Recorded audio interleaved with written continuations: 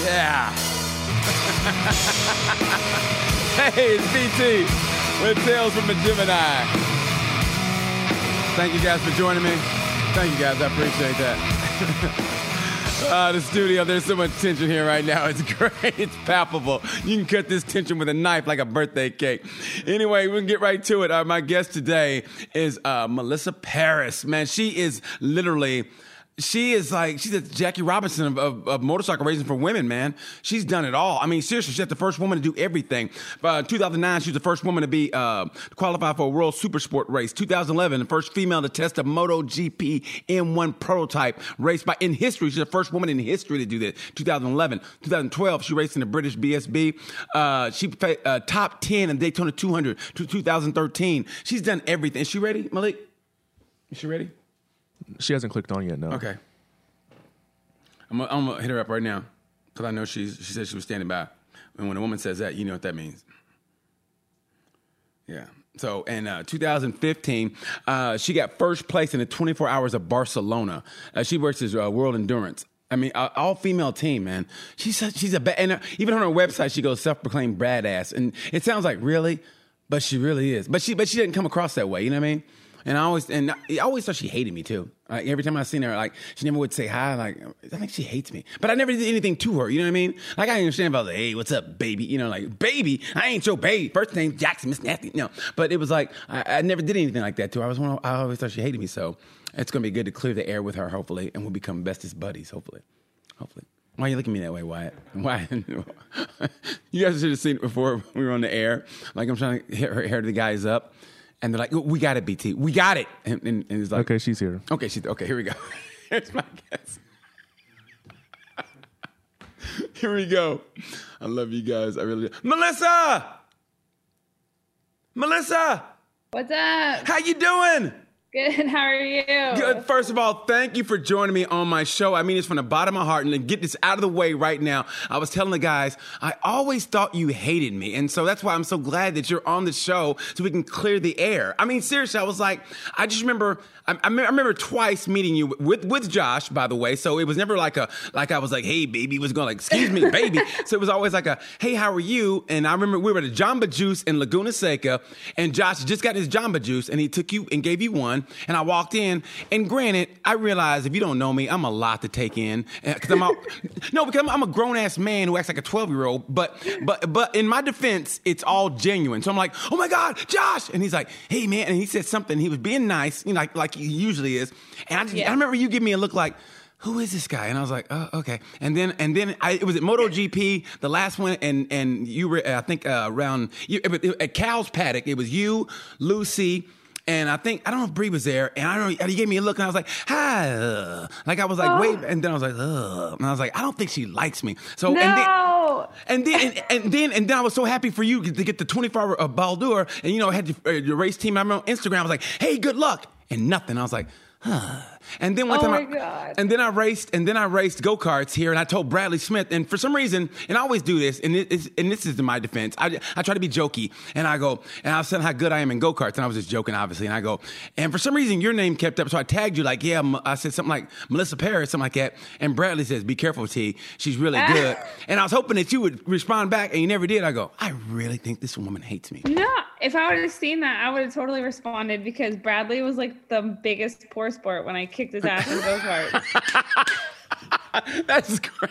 I wish I would have been there for that. But that's why I want to race. That's why I want to race you in go-karts. But that's why I'm so glad you're on the show because honestly, I'm glad we cleared the air. And I think it was Bree. Bree was like our Obama. He brought us together. And it's funny because Bree and I like used to hate each other because we both suffer from RBF. And what's that? We both have resting bitch face. So we both thought the other person didn't like us. And then finally we were like, oh wait, no, like we just have bitchy faces. And then now we're like best friends. So I'm so sorry that you were a victim of my RBF. I'm working on it.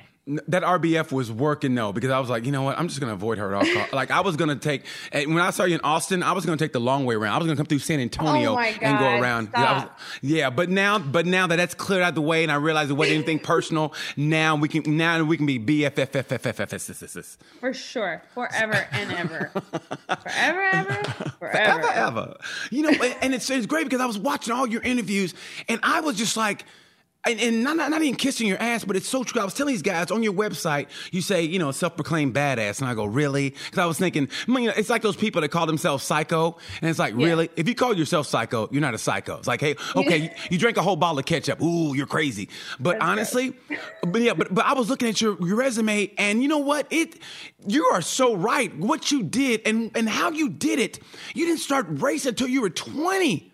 And that's why I found so incredible your journey and everything you do, you push yourself. And that's why I'm so excited to have you and tell your story to everybody. Gosh, you're making me feel really good about myself. Well, you should. You do honestly, what you did, and you do it in such an unassuming way.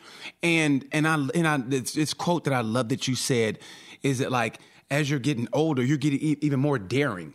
Which is weird, which is even weirder. Like usually it starts off that way and you taper off, but you're getting even more daring, which I love. Yeah. I mean, I just think, well, for one, the whole thing is like, it's like trying to sneak in, like backstage, you're like, oh, I'm with the band. And then you just like sneak in and then you're just like, oh shit, I'll just act like I belong here and maybe no one will notice. That's basically like been my MO the whole way. But you said it best. You go, and it was so simple, but it's true. You go, you know what? If you really want something, just go ask. Yeah. And it's opened so many doors, and it's the simplest thing in the world, but it's so true. Just ask. Yeah, people don't like telling, like there's like research, like it's really hard for people to tell other people no. So like, I mean, a lot of times, just ask for something. You never know, right? They can only say no. They can only say no. Yeah, that's literally the worst thing that's going to happen. And then you're in the same position you were in before you even asked. So what difference does it make? Exactly. And look where you've gotten. I mean, honestly, look where you've got. And it all boiled down to you taking that ride with the hot guy at the dorm when you were in San Diego. And now look where you're at. You know what I mean? Know. How great is it? I mean, do you ever look back at that moment? I mean, I know in the course of your career and everything you've done being the trailblazer, do you ever look back and go, wow, you know what? It all started with a guy who I thought was hot, got on the back of his bike, and now look at me now. I know. I'm so glad. Dennis, if you're out there listening, thanks for that ride. What would you be? Okay, how about this? If motorcycles wouldn't have came in, if that love for motorcycles never would have came into your life, where would you be right now? I mean, I honestly don't even want to think about it because I feel like I was really, really lost before I found motorcycles. I was like I was not who you see today. How were you? Really, what kind of girl were you? If I would have met you back in the day, would you have had your RBF back then also? Yeah, I mean, probably. But I think I didn't have like a lot of self-esteem and I was kind of lost and lonely and I was just pretty desperate to find something that made me feel whole. You know what I mean? Wow. And that's like a really dangerous place to be, I think, because you can look for it in a lot of really bad places. And so I'm so grateful that I got into riding and found a somewhat healthy way to make myself feel like a whole person, Yeah, but now why was that growing up? I mean, I don't know. I try to research everything about your background, but I don't know anything about how you're growing up. I knew you grew up in Northern California. So what was it? What was the void that you didn't find yourself? Like what was missing? Like, I don't want to say it wasn't like I had a particularly traumatic childhood or anything like that, but I mean, I grew up, I played a lot of sports. I think sports were like a huge part of my life when I was a kid. I played baseball on a boys team till I was 15. And really? What position? I was a catcher. Are you serious? Were you badass? I mean, until the boys hit puberty, I was pretty badass. And then I was less badass. But no, I mean, and I think I had like a lot of my identity in that, Mm-hmm. It was really important to me. And then it kind of slipped away, just because I got to that point where you can't keep up, I was a 15-year-old girl. All of a sudden the boys were a lot bigger than me and and then I just like, I never really found anything that like made my heart like go pitter patter, you know?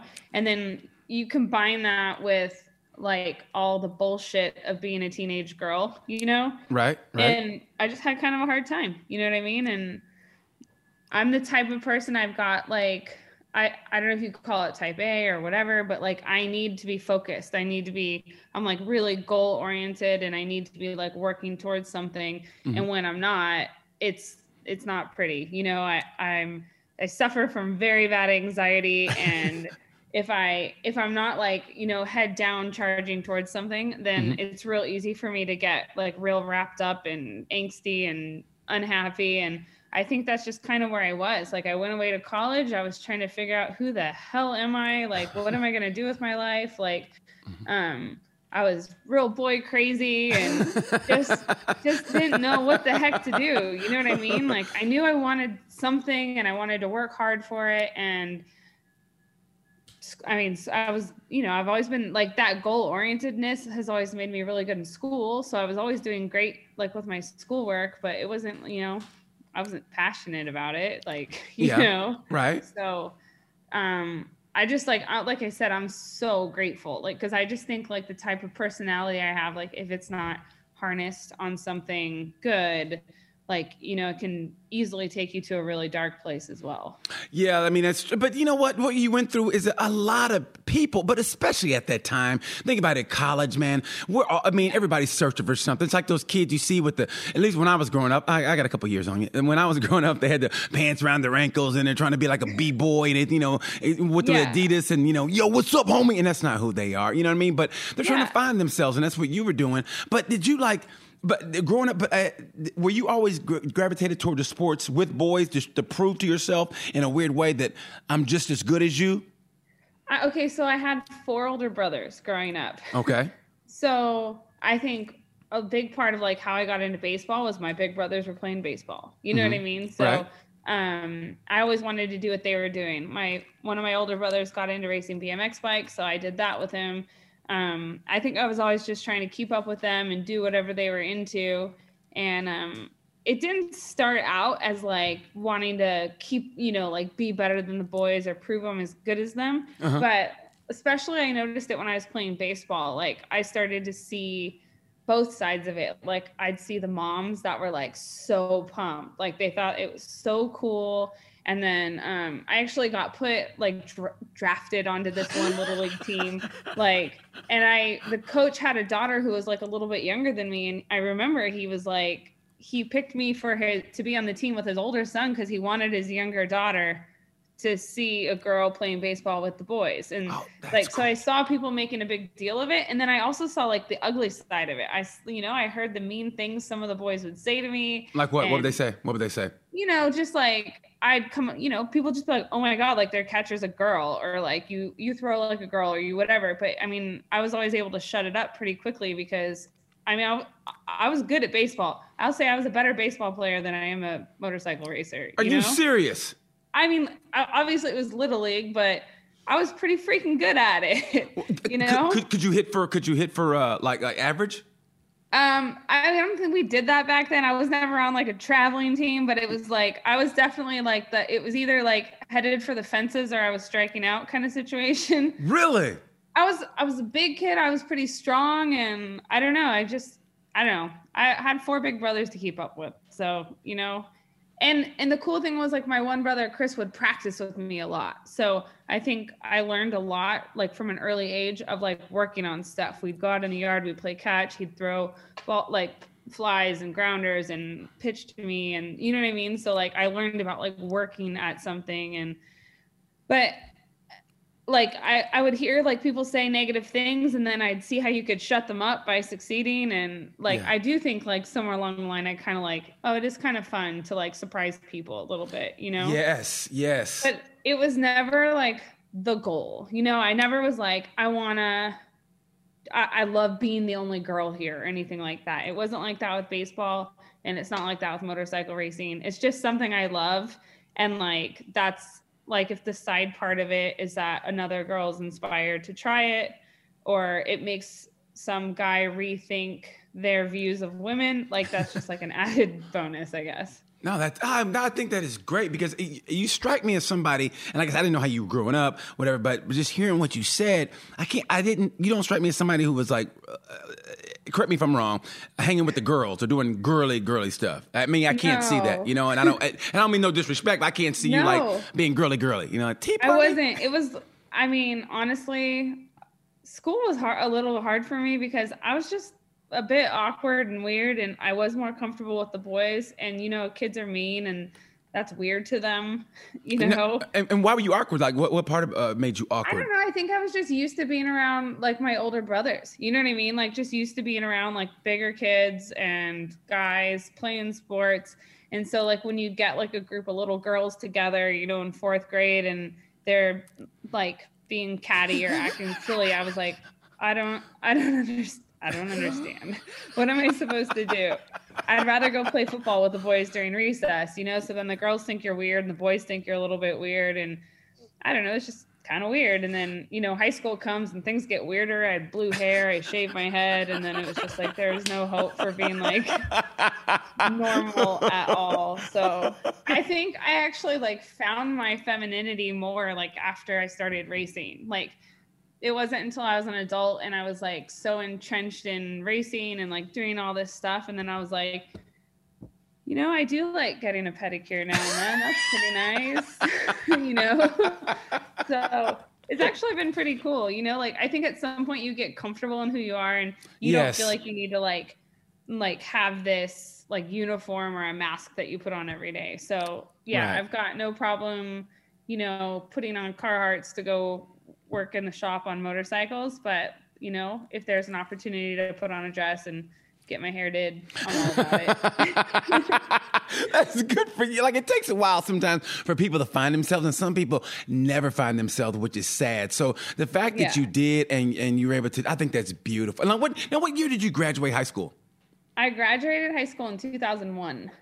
Oh my God, really? I'm so old. No, you're young. Oh my God, you're young. I shouldn't be talking to you right now. I mean, seriously, we should have a chaperone here. Seriously. Okay, I'm gonna ask you this question because I give my producer all this crap. My producer's 19. I love this guy. He's 19. Okay, 19-year-old white kid. He's my producer, and my engineer. He was born the year I graduated. He was born the year you graduated. Okay, so I'm gonna ask you this question. Do you know who Pearl Jam is? Yeah. Okay, well, he doesn't, and I give him shit all the time because I go, you don't know who Pearl Jam? He goes, no. And I go, and I can't talk to him.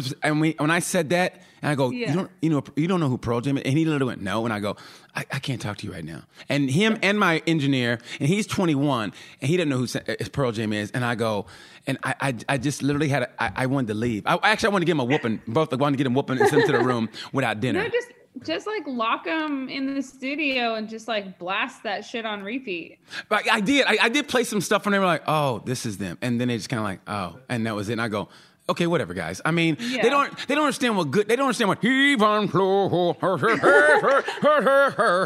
I mean, that was good music back in the day, and they don't even know. Yellow Ledbetter. If you don't like Yellow Ledbetter, honestly, you need to go dig a big ass hole and dump yourself in it. I mean, seriously, that's what you need to do. And so you remind me so much of like, because my husband's 8 years older than me, so we sometimes have like a disconnect. So there have been a couple of times where he's definitely like forced me to sit down and watch certain movies with him. Like what?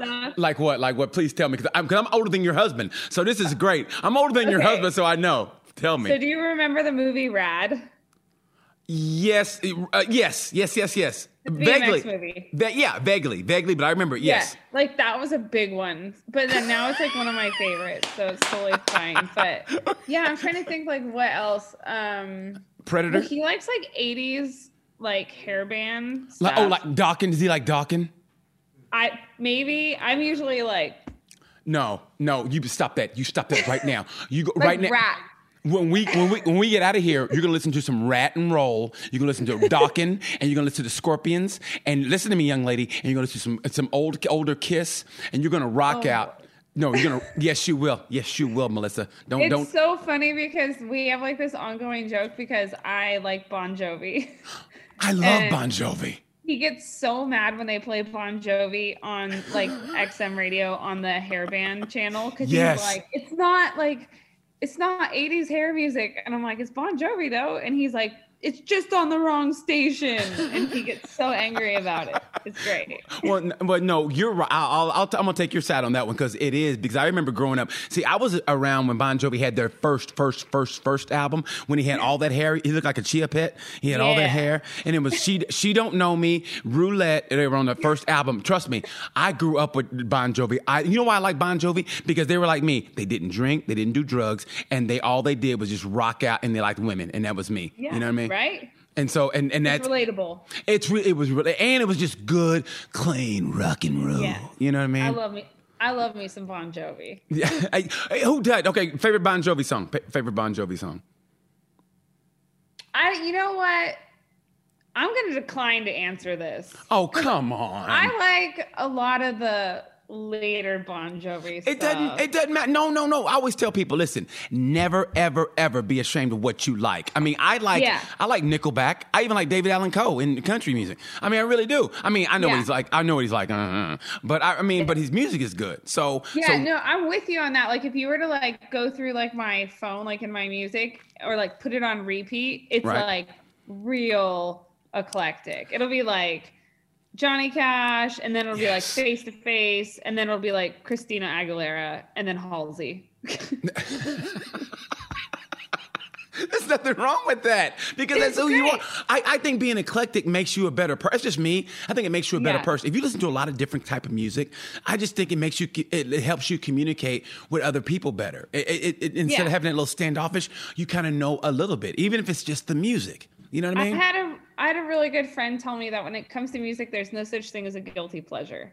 Like, oh, beautiful. That is a great quote. Yes. Because I was like, I've also got a lot of Taylor Swift on there. Okay, well, I'll forgive that. Okay, stuff that is like some stuff that some people would just be like, that is just like garbage pop music. And I'm like, man, it makes my brain feel good when I listen to it. There you go. It's all that matters. And that's what music is. That's what music is. It's a soundtrack to your life. Yeah. You know? So good for you. Good for you. It's cool. It's really fun when like Josh has caught me because like we have a barn and there's like my little workshops in there where I work on bikes. Yeah. And Josh has come in there and like caught me with like a screwdriver, like singing. It's really embarrassing. And I'll like turn and I'll be like, how long is he been standing there watching me? I love it. That's beautiful. Yeah. Everybody does that, but that's beautiful, man. That's what real helps. Bad, man. That's what helps. I love it. Not a good singer. No, who is though? Unless you're a singer. Come on now. Yeah. I mean, you know what I mean? In the shower, we're all good. Good. Well, the acoustics in there, right? Exactly. I mean, seriously, it goes me and then Prince and then Michael Jackson. If you catch me in the shower, I'm incredible. Oh, it's so funny. Yeah, I love it. Prince, huh? Oh my God. Honestly, I mean, Prince is probably the ultimate musician to me. And underrated is Beck. Because Beck almost does the same thing. You know, I mean, like Beck. Oh my God. I mean, did you go through that thing like where you were trying to figure out, was it Beck? Yeah. Like where you're trying to figure out what he was saying in that, like one of his first big hits. And then it turned out to be Spanish. I'm a loser, baby. Yeah. Yes. I remember taking Spanish class and being like, oh, he's literally just saying I'm a loser in Spanish. How great is that? I love Pretty that. Basic. How great. Can't believe we couldn't figure that out. He has such a great sense of humor. No one really caught that. You know what I mean? Yeah. That's what I like about Beck. I think somebody asked him about his tour. This is early on. He goes, "Yeah, we got a tour bus. We're gonna travel around with the Mormon Philharmonic or something like that. The Mormon choir boards or whatever." He said something like that, and they looked at him like he was crazy, and he was just joking, but they didn't catch it. I have loved that guy. Beck. Clever. I love Beck. Okay, so now to get ready for to get in your space before you race, did you listen to any music to get you into the zone? Yeah, like a little bit of everything. Like there was a time where I'd listen to like Rage Against the Machine or like something to get me all amped up, but that was never like what was good for me. It was like in the end, I learned it was just more like upbeat, like poppy stuff. Right. Bree's got like a video of me. She just sent it to me recently. I was in the middle of a 24-hour race. We were on like hour 22. I hadn't slept and God knows how long. I'm punchy. Yeah. And I'm in my leathers and my helmet and I'm waiting for the girl to come in so I can do my last stint. And I'm literally singing Single Ladies and like doing the dance. Like to me, like it took a while to learn. Like it just has to be something like upbeat that gets me feeling like fun. Like this is like good, like, you know, silly. Like it's not like that angsty stuff. Like I thought it was supposed to be the angsty stuff, but then I learned like that's not me. I'm just here for a good time. Good for you. Good for you. Okay, so take me back real quick. Take me back to that night or day, whatever, when you're in the dorm and you go with the hot guy, Dennis, and he puts you on the back of the bike. When did you go, I think this is what I'm meant to do? Well, like right then I was just like, holy cow, I'm scared shitless. But then I started riding with him more and more. And down here in San Diego, we have excellent like canyon riding. Like it's amazing. Yes. So we used to go to Palomar Mountain and I'd ride on the back and I just thought it was like the coolest thing. And then we were there and I saw this girl like ripping up and down the mountain. And I was like, the fuck am I doing back here? Yeah. And it was just like, it was literally like, just like that. You know what I mean? And really? So I went and took an MSF course and learned to ride. And it's funny because even when I was first learning to ride, I was terrified. You know what I mean? Like even when I wasn't on the bike and I knew I was going to ride later, I was like almost sick to my stomach, like that nervous. Really? And then suddenly like that nervous feeling like went away and I just loved it. And then I was like, got some leathers and then I like started ditching classes to go ride. Wow. And and it was like, you know, at the time I was going through some other stuff, breaking up with Dennis. Didn't he win? And it was like, oh, like I have this thing I can go do when I'm feeling bummed and it makes me feel good again. Like, you know? Yeah. So, like that. And then I started doing track days. And I think like as soon as I rode on the racetrack, I was like, I just want this feeling to keep happening, you know? I honestly, that track day, it's like what they say, once you get on the track, and I mean, honestly, I say that's my happy place, and it is, but when you're actually on the track, and I'm like such a dork, that's why I call it Tales from a Gemini, because I'm a Gemini, and we'll be talking, and we'll talk about something else like at a drop of a hat, but it's just how my brain works.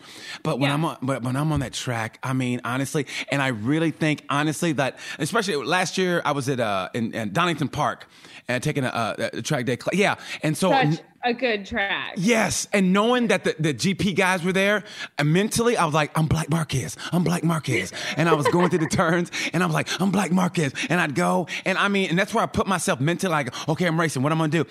And I mean, it was the greatest feeling in the world. And then I got on the back with the old man Haslam, with Ron Haslam. Yeah. And then I'm like, oh, this is how you're supposed to ride. And then that opened up a whole new, like, now I know what arm pump is. Now I know. Now I'm almost to where you guys are mentally, and I mean, there's nothing like it. So I know the addiction. I know what that addiction's like. I think for me, like a big part of it, like, and I kind of said earlier, like jokingly, but I do suffer from pretty bad anxiety. And before I got into racing, like I used to have at times like crippling panic attacks. Like, really? Yeah, like real bad. And I kind of noticed suddenly as I started riding, like that was happening less and less and less. And then like, it was just like, I think part of what it is like being on a racetrack. To me, it's like all those things that make a panic attack terrible are good on a racetrack. You know what I mean? Like that, like laser focus and adrenaline and like all those things that make you feel like you're dying in the middle of a panic attack can make you like so focused and good at doing what you need to do on a racetrack. And so I think that was like another big part of it was like, oh, like even when I'm not on the track, like I'm feeling better the rest of the time, you know? So I think it gave me like a really healthy outlet for like whatever is wrong with this body that makes it overproduce some of those hormones that make me feel crazy, you know? Wow. You never like tried like maybe yoga or meditation? Honestly, I have tried like that stuff and I just like, I can't do it. Like, it's so hard. And I know people are like, oh, you got to practice at it. And I'm like, I don't want to. It sucks. It's not fun. Like, I'm so bad. I'm like that person that'll sit down and I'll be like, the wind is blowing. Oh, like wind blow, fire. Fires happen when the wind blows. Like my house is burning down. Oh, everybody run away. Like, you know what I mean? Like my brain is just like, da, da, da, da, da, like too fast. So like when you're on a motorcycle, like shit's coming at you fast. Yes. So it going too fast works perfectly. That's really weird for me. I mean, the fact that you have anxiety, but being on a motorcycle kind of calms that anxiety, which I found weird. Really, it just like puts it to use. You know what I mean? Like, I don't know. Wow. Some people may call it self-medicating. Whatever. Whatever. If it works for you, it works for you. It works for you. Exactly. Now, when looking at like racing now, I mean, how you can come up. The way they got so many programs now for younger people, for younger riders. Does a part of you kind of wish, like, because I look at the Red Bull Rookies Cup and all the stars that it produced. You know, even Cameron Beaubier raced in Red Bull Rookies Cup with Marc Marquez as his teammate. And do you look back at that and go, man, if only they had that when I was coming up, or maybe like if I would have got into racing earlier in life? Do you have that little bit of a tinge bit of regret? I mean, like I do sometimes, obviously, because I'd love to see like what might have happened if I'd had some earlier opportunities. But at the same time, I'm so grateful for like the upbringing I had and like the things I've experienced. I've played baseball. I played soccer. I did water polo. I swam on a swim team. I tried to learn how to play the guitar. I did all this shit. And I got to try them all and be like, nope, not for me. Nope, don't like that. That's not for me. Not that good at that. Can't stick with this. And so every time, like when I look at my life and I'm riding motorcycles, I know it. Like I know that's what I want because I freaking tried everything else first. So I look at some of these kids and I'm like, they don't even know. Like they don't even know if there's something else out there they might like better. Like, because this is all they've done since they were just a teeny tiny kid, you know? And I'm not saying that's a bad thing, but right. Like for me, I'm grateful. Like I'm grateful that like in my whole heart, like I know what I'm doing is what I want to do, you know? And that's beautiful. And also some of those kids, like we joke about it a lot around here, you know, they've brought up to be these like superstar motorcycle racers and they're homeschooled and they're a bit awkward. Yes. And yes. You can tell when you talk to them, they're like, hey, how are you? So do you have a motorcycle? You don't? Bye. You know. Yeah. It's just, I think you learn like a lot of stuff from your peers when you're in school. You know, you learn how to act and like what not to say so you don't get punched in the mouth and things like that. And I definitely see some of these kids that didn't learn those things. Any racers come to mind? I'm keeping my mouth shut. Okay, no, look, no names, but any racers come to mind when you said that? Oh, absolutely. We usually like have a joke around the house, like, cause you know, Josh brings guys to train here. Right. And so sometimes kids will come and they'll do something super boneheaded and Josh or me will just like mutter under our breath, homeschooled.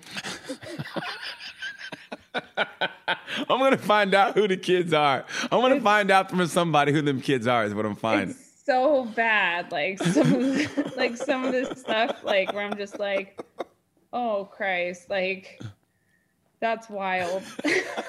You know?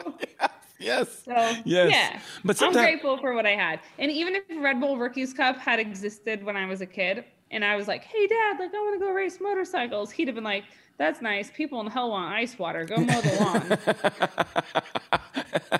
That's true. True. That's old school dad right there. Yeah, I know the feeling. Okay, I like that. I think it's great that you're so grateful for that. But sometimes, and this is a tough question for me to ask because I was thinking of this. But listen to all your interviews and everything. And I know you're happy where you're at. I know everything's, good. But is there like, I sensed, and maybe I'm wrong, I sensed a slight bit of, I can't say depression, but a slight bit of, what's the word I'm looking for? Like, maybe apprehension, like after your kid was born, like, will I be able to do this again? Or will I be able to, do this in the manner that I'm doing it? Am I correct in that? I mean, yeah. Why do you think I waited until I've been married for 10 years before I had a kid? Like, yeah. I sense that a little bit from you. Yeah, it's a weird thing. I think any woman in any career that she's passionate about has to say, like, are people going to question my dedication to this job if I take a break to have a kid, you know? And then the flip side of that is that people are going to think I'm a terrible mom if I keep chasing after my dreams. Right. So it's hard. Honestly, like when we decided to start a family, it was in a year where some of my opportunities were starting to dry up already. So I think it was like, okay, like if I want to do this, I need to do it soon. And I don't think I'm really lucky because, you know, I'm married to Josh and he's great and he supports everything I want to do. So if I had an opportunity to be racing full time still, I think he would support that and we'd find a way to make it happen. You know, It's just, I mean, I'm 37 years old and you get to a point where you're like, as much as I hate to say this, I tried everything I could. I'm probably not going to be a world champion, you know? Yeah. So now I've kind of come to this new point in my life where I just want to have the opportunity to race and to ride as much as I can. So any opportunity I get, I'm going to do it without like necessarily like having that feeling like I'm trying to get to somewhere, you know? Right. Yeah. I sense, like I said, I sense that in your interviews, and since we're on that subject, and this is one I tread, but it never hurts to ask, is that you being such a trailblazer in what you did during the period you've done, and I say this in my act, I said racism, sexism, you're not going to get rid of them, but if you chip away at it a little bit at a time, chip away, and things are getting better, but. Yeah. Coming up, did you ever experience? Because I bring this up because there's a racer named Sharni Penfold. She raced the Australian Superbike Series, and you know where I'm going with this. And it was like, I heard about that, and that ripped me apart. And I generally hated that because I try to bring people on the show who inspire me. It's not just racers, but who inspire me. But I mean this I have a soft spot for women and especially in motorsports, because I know it's a male-dominated field, and I know sometimes and I was going to ask you, did you ever get like those snide comments where you're like, you kind of let me laugh it off, or kind of, and you have to act like you didn't hear that because you're trying to get to where you're getting to? Yeah, I mean, for sure. I will say that overall my experience in motorsports has been really good. Mm-hmm. And I have like a lot of women who went before me to thank for that, Mm-hmm. Yeah. So I'm really grateful that it's even what it's been for me. For sure, you get like little side comments. Usually no one's, they're like crickets. As soon as you turn the lights on, they shut the F up. So they shut the fuck up. I haven't gotten much of it said to my face, Right. But for sure, you read it online or you hear it from someone who heard it from somewhere else. Name some comments that somebody has said that you go, or that you heard. Like, the thing, like, people saying like, oh, she only got that deal because she's a girl, mm-hmm. or she only got that deal because she's married to Josh Hayes, mm-hmm. or whatever it is. And honestly, like, what? I don't care because I still got it. And there you go. Generally speaking, those comments aren't from my peers. They're from keyboard warriors who are sitting at home and are slower than shit and fat and live, like, I just don't care. Like, I honestly don't care what those people think. I'm really lucky that I've gotten to a point where, like, if you're not like my family or a friend, and I don't really care what you think of me, you know what I mean? Like, I don't even know who you are. Like, so, like, why do I care that much? Mm-hmm. But the stuff that Sharni talks about, it's heartbreaking because, for one, like, I've seen it reposted online and people making really rude comments about it, like hating on her or saying she's exaggerating or that she deserved it or anything like that. And I mean, it's bullshit, I know what she's talking about. I've gotten into a couple situations myself that were like a little bit sticky and been like, oh, this is not what I thought it was going to be. And I think it's really easy for people to say like, oh, well, you should have known, or you should have seen that coming or whatever. But things are like very rarely black and white, like yes. I can totally see, like, I don't know what happened in her particular instance, but I can totally see like someone comes on and they're like, oh, I want to sponsor you. And then they're like, oh, I'm going to travel with you. And then it's like, we're sharing a hotel room or, and then it's such a slippery slope, because if you're going into it with, pure heart and whatever, and you just think people are being helpful. And I've experienced it. Like I've experienced like early on where someone's like, hey, like I've got some money and I see you're trying to race and I think that's cool. And I'm going to like give you some parts or whatever. And then all of a sudden things start to feel kind of weird and you're like, oh, okay. And then I've had like other guys come along or, you know, like, and say, hey, I'm just a fan of racing. And like, here's a check. I want to sponsor you to go racing. And you're like, oh, is this going to be weird again? Yeah. You know? Yeah. Trust me, I know. Yeah. But then you find out, you know, he's writing checks to a bunch of dudes in the paddock too. So it's like, you know, like right. It's hard to know up front and you want to like think the best of people. And I think like we saw it like with all the stuff that went on in Hollywood, like anytime you want something really, really, really bad, you make yourself a little bit ripe to be a victim, probably for people to take advantage. Yeah. And But at the same time, they're kind of dream crushers in a way. And that's what makes it so bad is that you go in with eyes wide open. You're following your dream. Like she sold it. I mean, she did what it took to get there. And I think her father had passed away. So, you know, she had that kind of burden. Like, I'm going to do this for dad or whatever. I'm just, you know, speculating. But, and, you know, and it's when you're chasing that dream and you think somebody's going to help you achieve that dream and then they crush it. But like you said, like you think this is going to be the one and go, oh, by the way, we're going to have the same hotel room together. And they're like, oh, no. Or, you know? I don't know if you read about, there's like a female race car driver. She was like on her way up. She was going to be like the next big thing. And like, she was, you know, probably headed to Formula One maybe. And like 10 years ago, she got signed to an Indy Lights team. And after she'd signed the contract, they're like, oh, by the way, part of your deal is you have to pose nude for this men's magazine. Oh, are you serious? Yeah. And so she just like moonwalked out of there and was like, I'm going to quit racing. And she quit racing, like quietly quit racing and just went away. And then she came back recently when they started this W series and she finally said what happened. And I mean, it sucks. Like, you know what I mean? Yeah. Like, oh, definitely. What would have happened? Anytime what would have happened if she'd raced? You know, like she might have been our first female Formula One driver. Now we'll never know. Yeah. I mean, I guess I just hate when people crush dreams like that and they dangle that carrot and they notice what you work for and then they pull some shit like that. I mean, there's nothing worse. I can understand maybe a business really wanting you and they go, hey, listen, we just don't have the money. And they're honest. I go, okay, I can get that. But when you do something like that and it's a power move more than anything, it's a, you know, shrouded by sex, it just makes it, that's the worst. I mean, like, and the thing that's really hard, like I say, is in a lot of cases, it's not black and white. Like I mean, I was joking with someone about this recently. I'm like, back in, I don't remember, like 2013 or something, I got sponsored by Free Gun Underwear. And they're like, okay, well, like part of the deal is like, we're going to give you this much money and we're going to take pictures of you in your underwear. And I was like, all right, I'll do it. I saw that. Actually, I saw that on the racetrack, which are I saw that. And it was like, I mean, but that was the kind of thing, like they were up front. This is the deal. This is how much money you get. And I said, I want to go racing. I'm comfortable with that. Okay. You okay? Zip.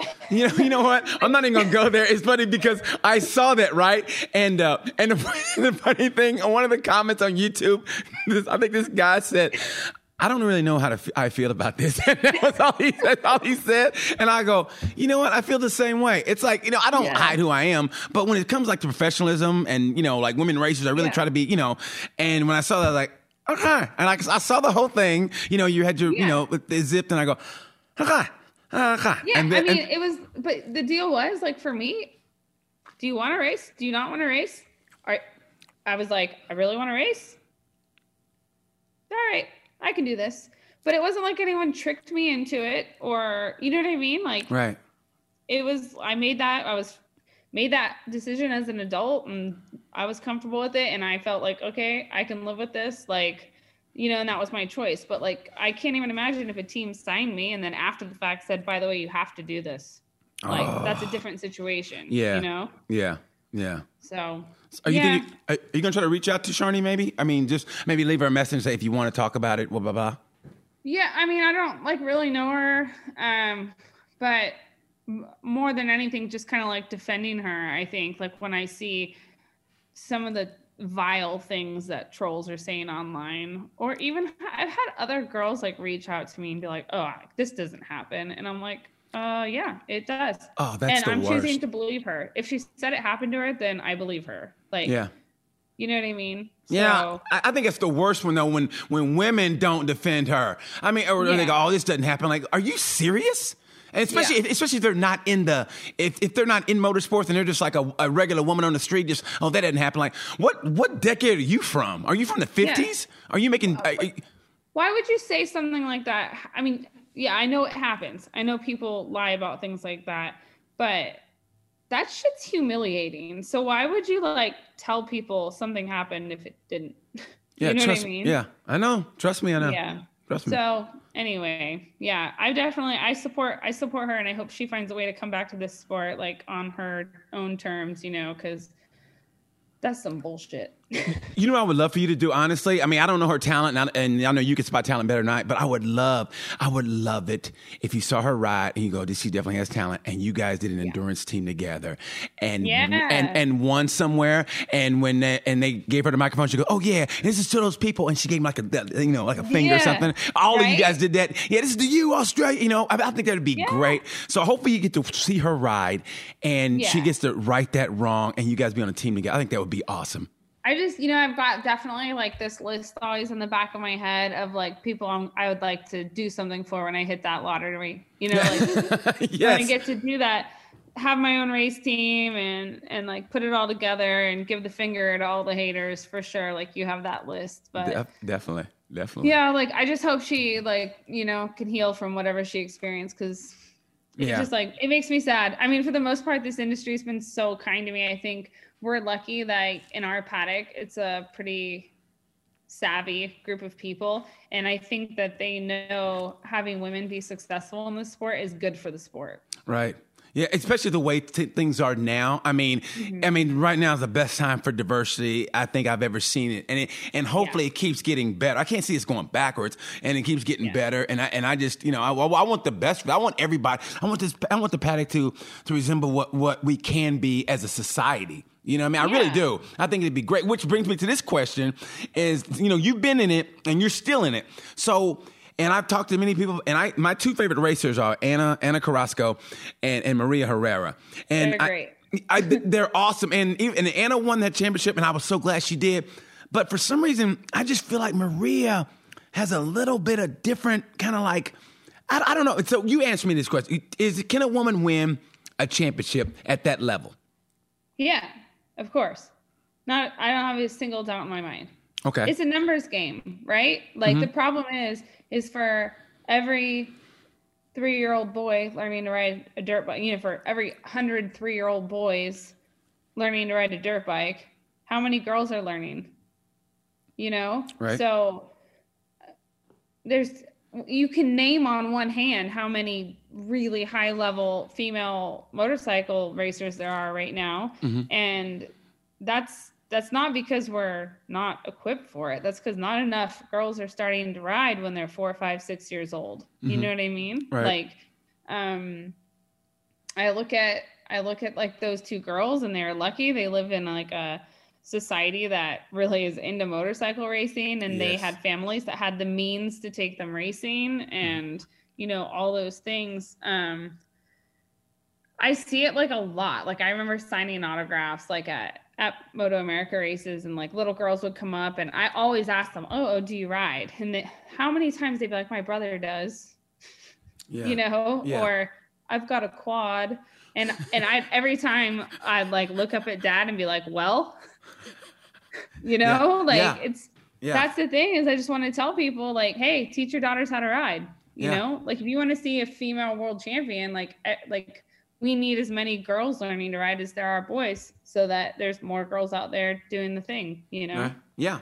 And now, when I ask about those two, and here's what I noticed, and like I said, this might sound sexist, I don't know, but I always noticed both of those, Carrasco and Herrera, they do well if they get out on their own. But in traffic, and maybe, I don't know if I would ask the same question if it was a guy, but in traffic, they don't seem as comfortable as they are.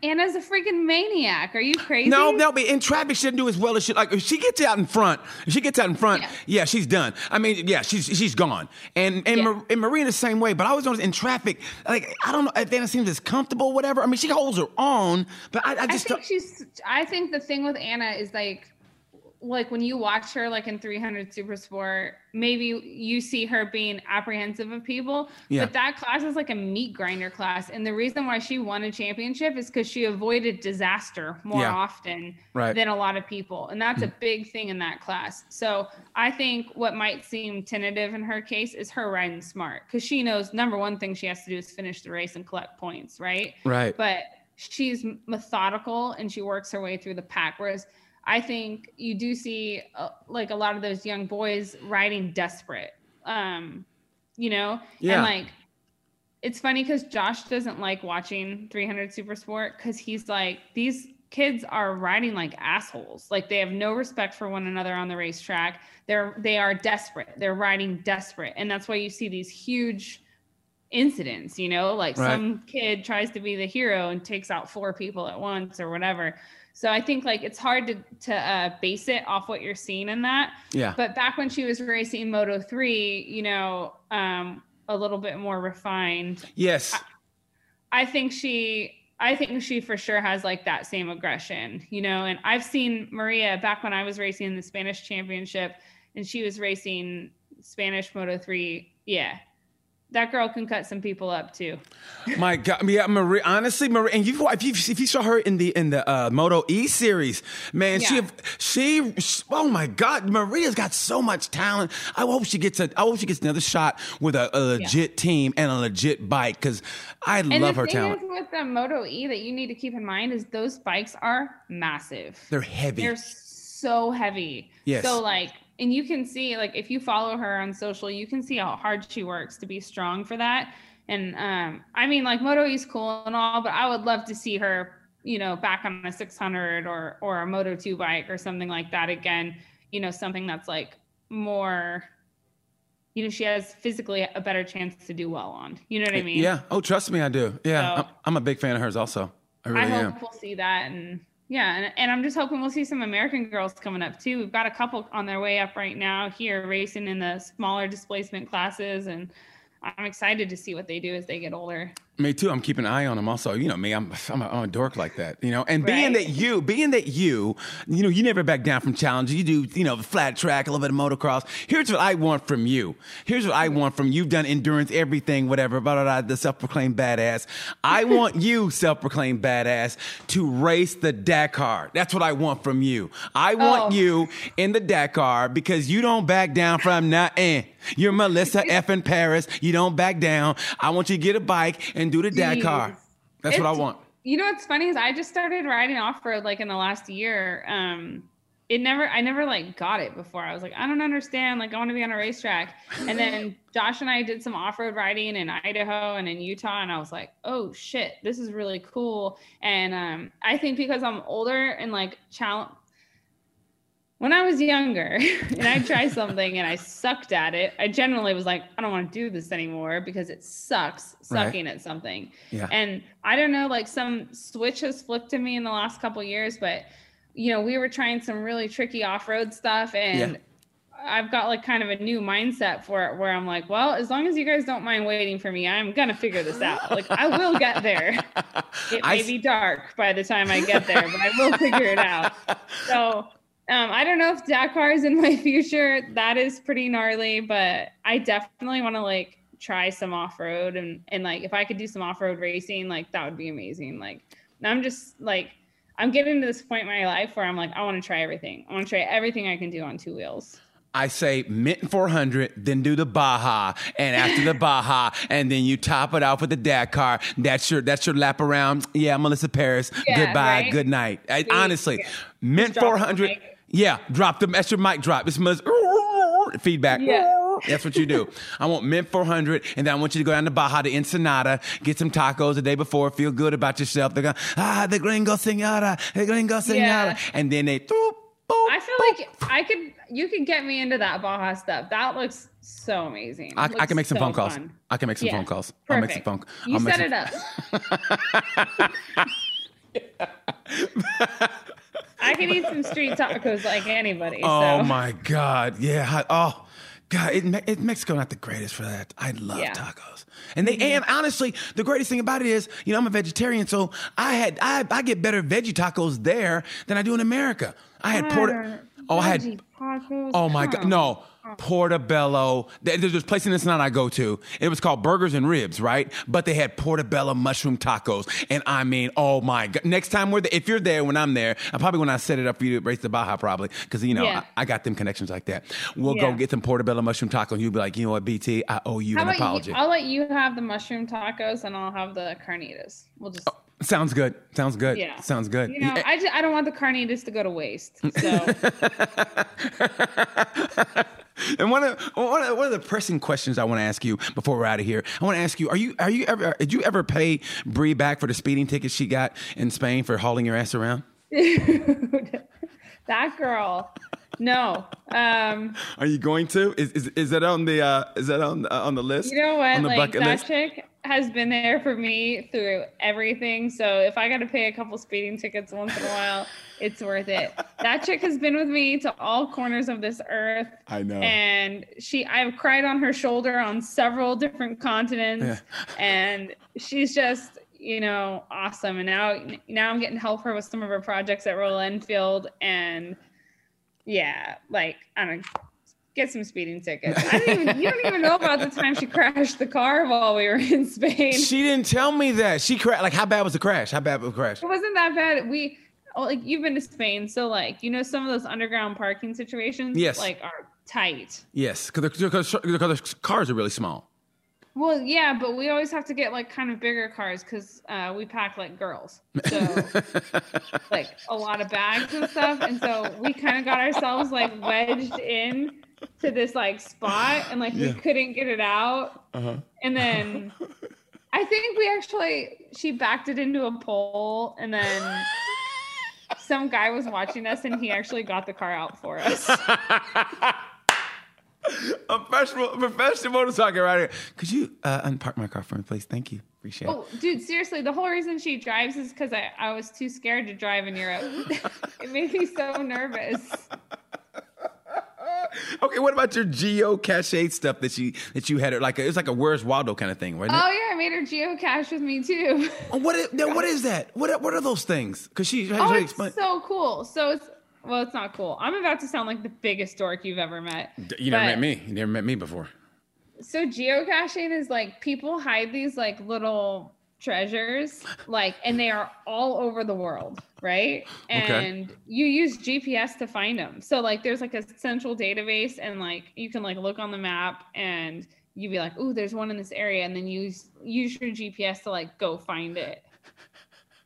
But it's crap. It's not treasure. It's a box with just trinkets and crap in it.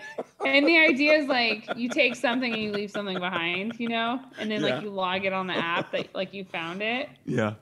It's so I have yet to find a way to describe it that makes it sound cool. It's not cool at all, but it's really fun. It's you. It's you. It's who you are, and that's all that matters. That's all that matters.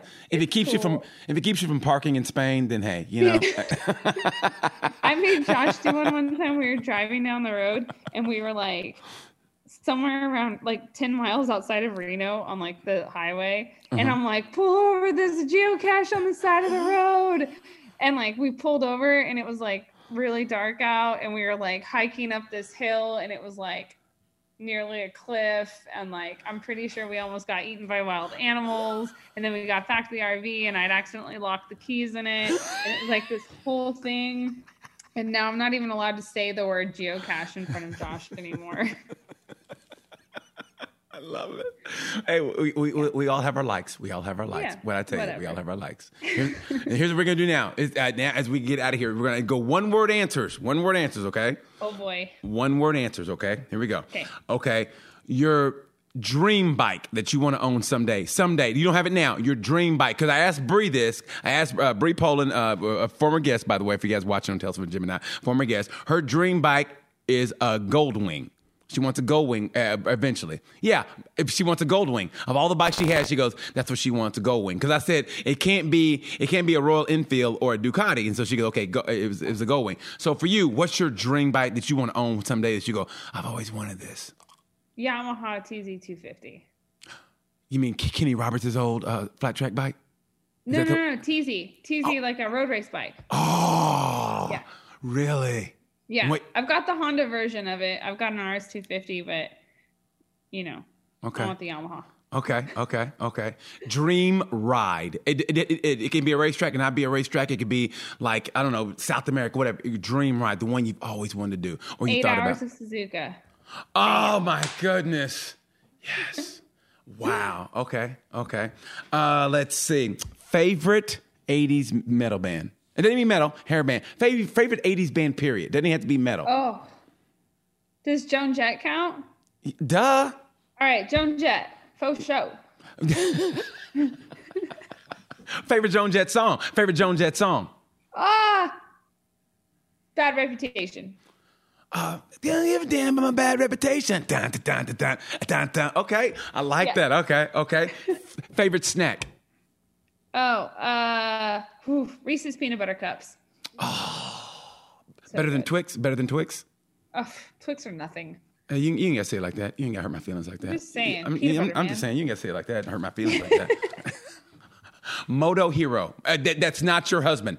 Moto Hero, that's not your husband. Oh. I'm going to be controversial here. Go ahead. Go ahead. It's you. It's all you. Be honest.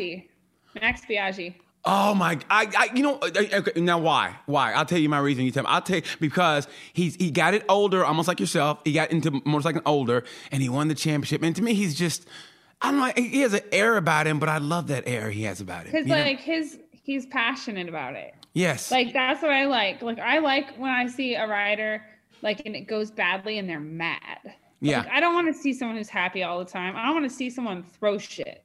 Yeah. Because I can relate to that. Oh, yeah, I was going to ask you that. I don't know if you have enough time to do it. Okay, I got to wrap it. But I was going to ask you real quick, did you feel like sometimes you had to hold that in reserve because you were a woman and you couldn't show emotion, that you had to hold it in? You didn't? Okay. Didn't even try. I was going to ask you because it's a comedian named Dion Cole, very funny guy, and he called it managing your blackness, where like you want to go off and be all black, but you have to be like, okay, I can't do this because I'm around mixed company and I don't want to ruin it for the rest of them. So I'm going. But did you feel that sometimes as a woman you can't? I mean, I didn't ever try, but I definitely have people it's like a running joke about my potty mouth, and so. I remember I broke my leg at Virginia and I was laying on the racetrack and there was a hinge in my leg where there wasn't supposed to be one. And I was a lot of expletives coming out of my mouth. Mainly because I didn't want to be crying there. Right. And so everyone was like, oh my gosh, you got to clean up your language. And I'm like, my leg was broke in half. It was broken in half. I will say whatever I want in that situation. Favorite curse word? Oh, the F word. So versatile. No, just fuck or motherfucker or whatever. I mean, all forms of it. It can be a verb, it can be a noun, it can be an adverb, it can be an adjective. It's just, there's really not another one that can be used quite so often. Well, I never heard fuckly, and that's an adverb. I never heard fuckly. I've probably used it. Fuckly? Fuckery. I've heard fuckery. I never heard fuckly. Yeah. Okay. And if it wasn't for motorcycles, and I asked this in the beginning, so I'm gonna give you a chance to come back. We're coming back to it. 360. If it wasn't for motorcycles, where would you be today? Oh man. I brought it back to you. It's hard not to think of it being in a dark place, man. A drug addict or something? I don't know. Wow, you went there. Wow. Yeah. I can't see it. I literally cannot picture that life. I think that's honestly, but I think that's beautiful because I'm trying to explain to these guys and I think but it's I just can't see how you ride a motorcycle and you don't get addicted. I mean, to me, I had to come back to it because of whatever. Like, I started out with a 50. I'm like, I thought about, okay, I'm going to race. And parents split up, blah, blah, blah. But I've always had that love was always there. You know, it was like losing that love of your life. You're like, I'll get to her. Mm-hmm. And then when I moved to Indy, the love came back. And it's like it never left. And I just remember taking, I'm not a very bright person, as you can probably tell, but I took the safety course for motorcycles. And I just remember the day I got the license, man, and I got the bike, and it was raining a little bit. And it was misty. It was the worst condition to get. But I said, you know what? There's no better way to test my skills now than, it's not right. It's not perfect. Because anybody can ride on a sunny day at 70 degrees at 2 o'clock. Anybody, but when it's kind of rainy or whatever, that's when you test your skills. And so I just can understand people don't fall in love and don't have the passion. Yeah. So when you said that and the way you paused, I knew it hit a nerve. But it's beautiful because I know it's genuine. When you go, I don't know. And I love that. And you know what? I got to wrap it up. But before I get out of here, I want people to know, and we said it before, she calls herself a badass on her website, and you think it's being bravado, but you listen to this. She's the first female to qualify for a World Supersport race. She was the only female to test a MotoGP prototype.